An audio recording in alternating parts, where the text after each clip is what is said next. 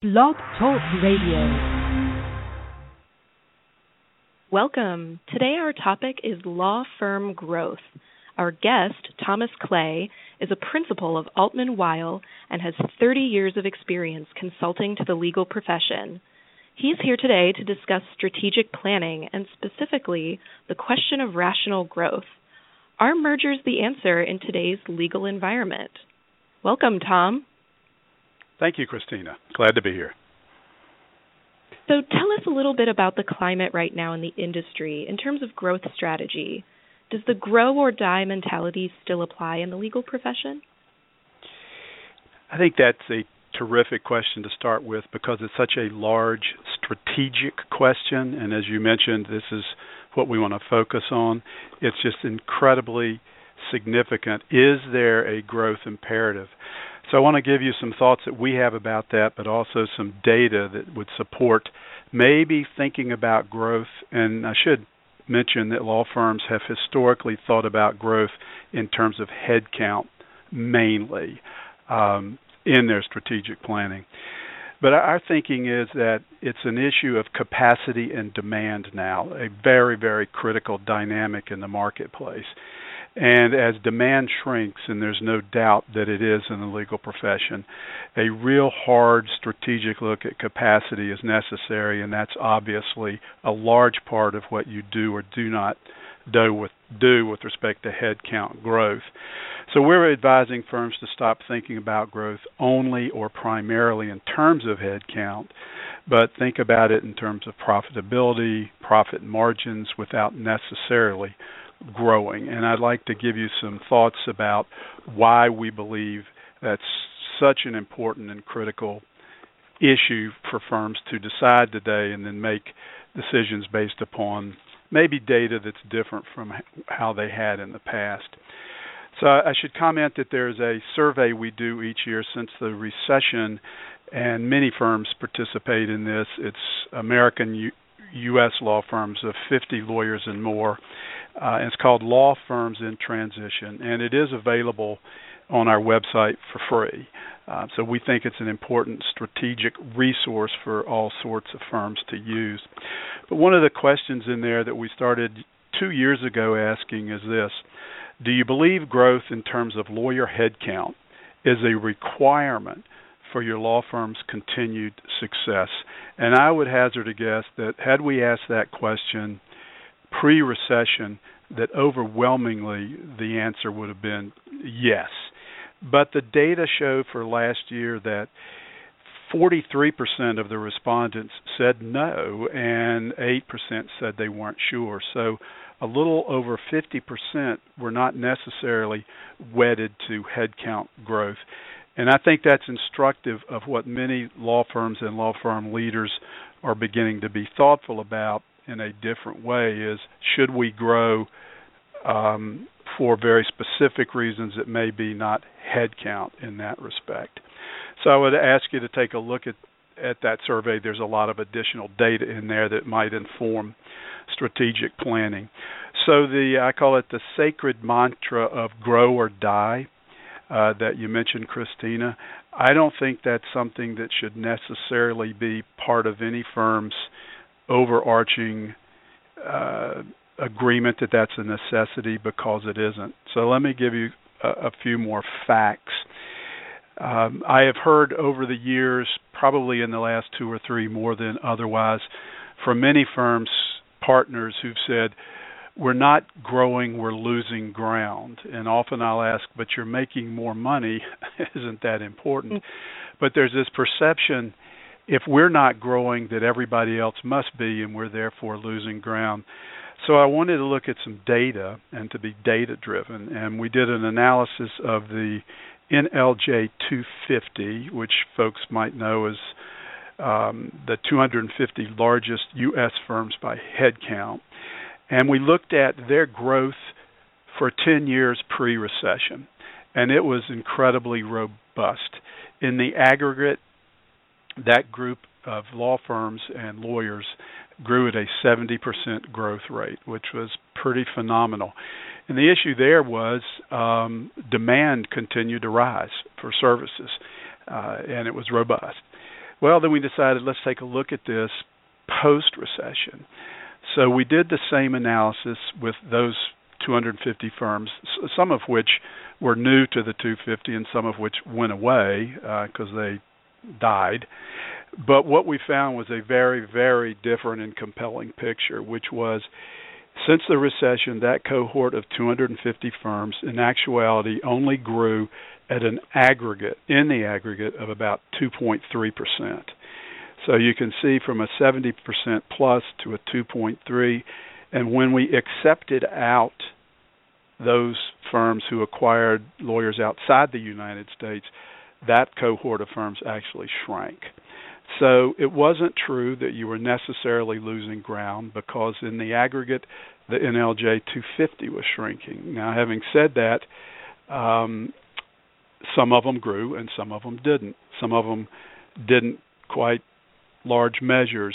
So I just want to impress upon folks that growth is not necessarily necessary for profitability or anything of that kind.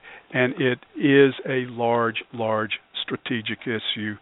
And I'm always reminded of Peter Drucker's famous comment to don't mistake fat for muscle. So that's some data, Christina, that I think folks can take a look at and be thoughtful about as they look at strategic plans and ask the big strategic question, what is the best thing for us to do in terms of growth, and how does our expected demand capacity ratio measure into that? All right. So the other sort of solution, perhaps, if you will, that sort of comes to mind, are mergers the answer? Do you think we will see an increased number of combinations in the U.S. marketplace over the next few years? Well, we'll sort of, if we can, segment that a bit between big deals and then medium deals and small deals. And obviously the big deals get most of the notoriety. And let's say in 2014, there were a number of big deals that occurred in the United States and worldwide. So I want to really focus more on the United States versus some of the larger deals that came about worldwide. So are the major combinations, do we think that they will increase? Based on our consulting experience and what clients are looking for, probably not. We think it'll more than likely hold steady. In other words, there probably will not be a big rush for people to become 3,000, 4,000, 6,000 lawyers, or combinations of hundreds of lawyers of law firms will ramp up to some unprecedented degree. So we'd say probably not based upon what we're seeing, probably not based upon the issue of capacity and demand and some other dynamics. Having said that, there are some other data that are available on our website, and it's also for free. It's under our quarterly survey of merger line, where we track, only in the United States, I should say again, mergers and acquisitions of law firms, and have for the last 8 years. So the data is available quarter by quarter and in total. But here's the really interesting part about that data, and I think it's instructive because it means it shows what law firms are actually doing versus maybe some of the hyperbole. Since the downturn in 2010, where we saw the fewest deals made throughout the United States, it has steadily built back to pre-recession levels, to the point where the last couple of years, 2013 and 14, over 80, sometimes approaching 90 deals were made throughout the United States. But this is what I'd like folks on the podcast to think about. We broke that down by firm size. In other words, acquired firm size. And so last year, over 80%, 83% of all deals in the United States were really acquisitions of firms that had 20 or fewer lawyers. And the majority of those, 60%, were firms of 5 or fewer lawyers.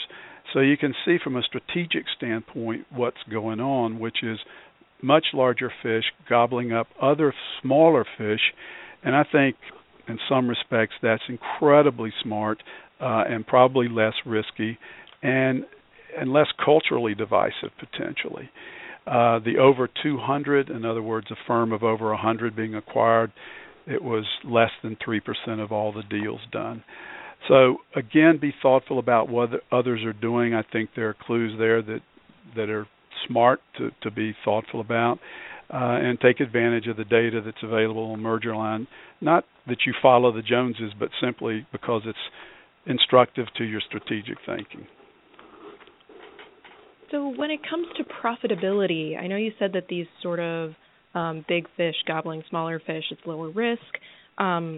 So in terms of profitability, are those smaller deals or acquisitions the best kinds of growth methods or laterals?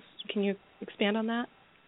I'd love to. I think there's a higher probability, based on all of our experience, that some of these smaller deals are probably more profitable than a lot of the larger deals that we see done, simply because we've done analyses about some of the larger deals and looking at profits per equity partner, which seems to be sort of the benchmark that most people want to follow.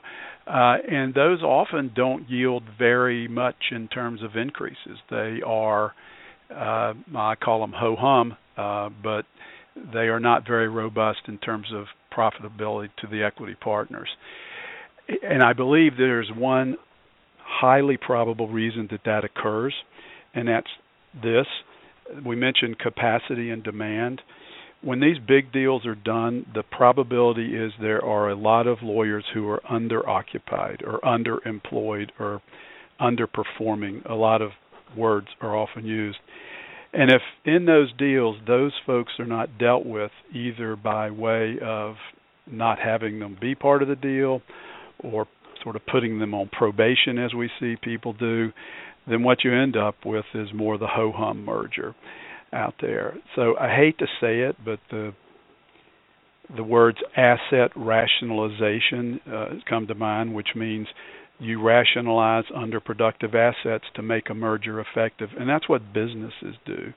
So at the end of the day, I think that as these firms are doing some of these smaller deals, that one, they don't bring in as much excess capacity and there as much excess costs, and they might be more willing to say to 3 or 4 lawyers, you may not be part of the deal or you may not be an equity partner, as opposed to saying it to a situation I'm working on right now, which really a third of the lawyers shouldn't be part of the deal for it to be accretive and not dilutive.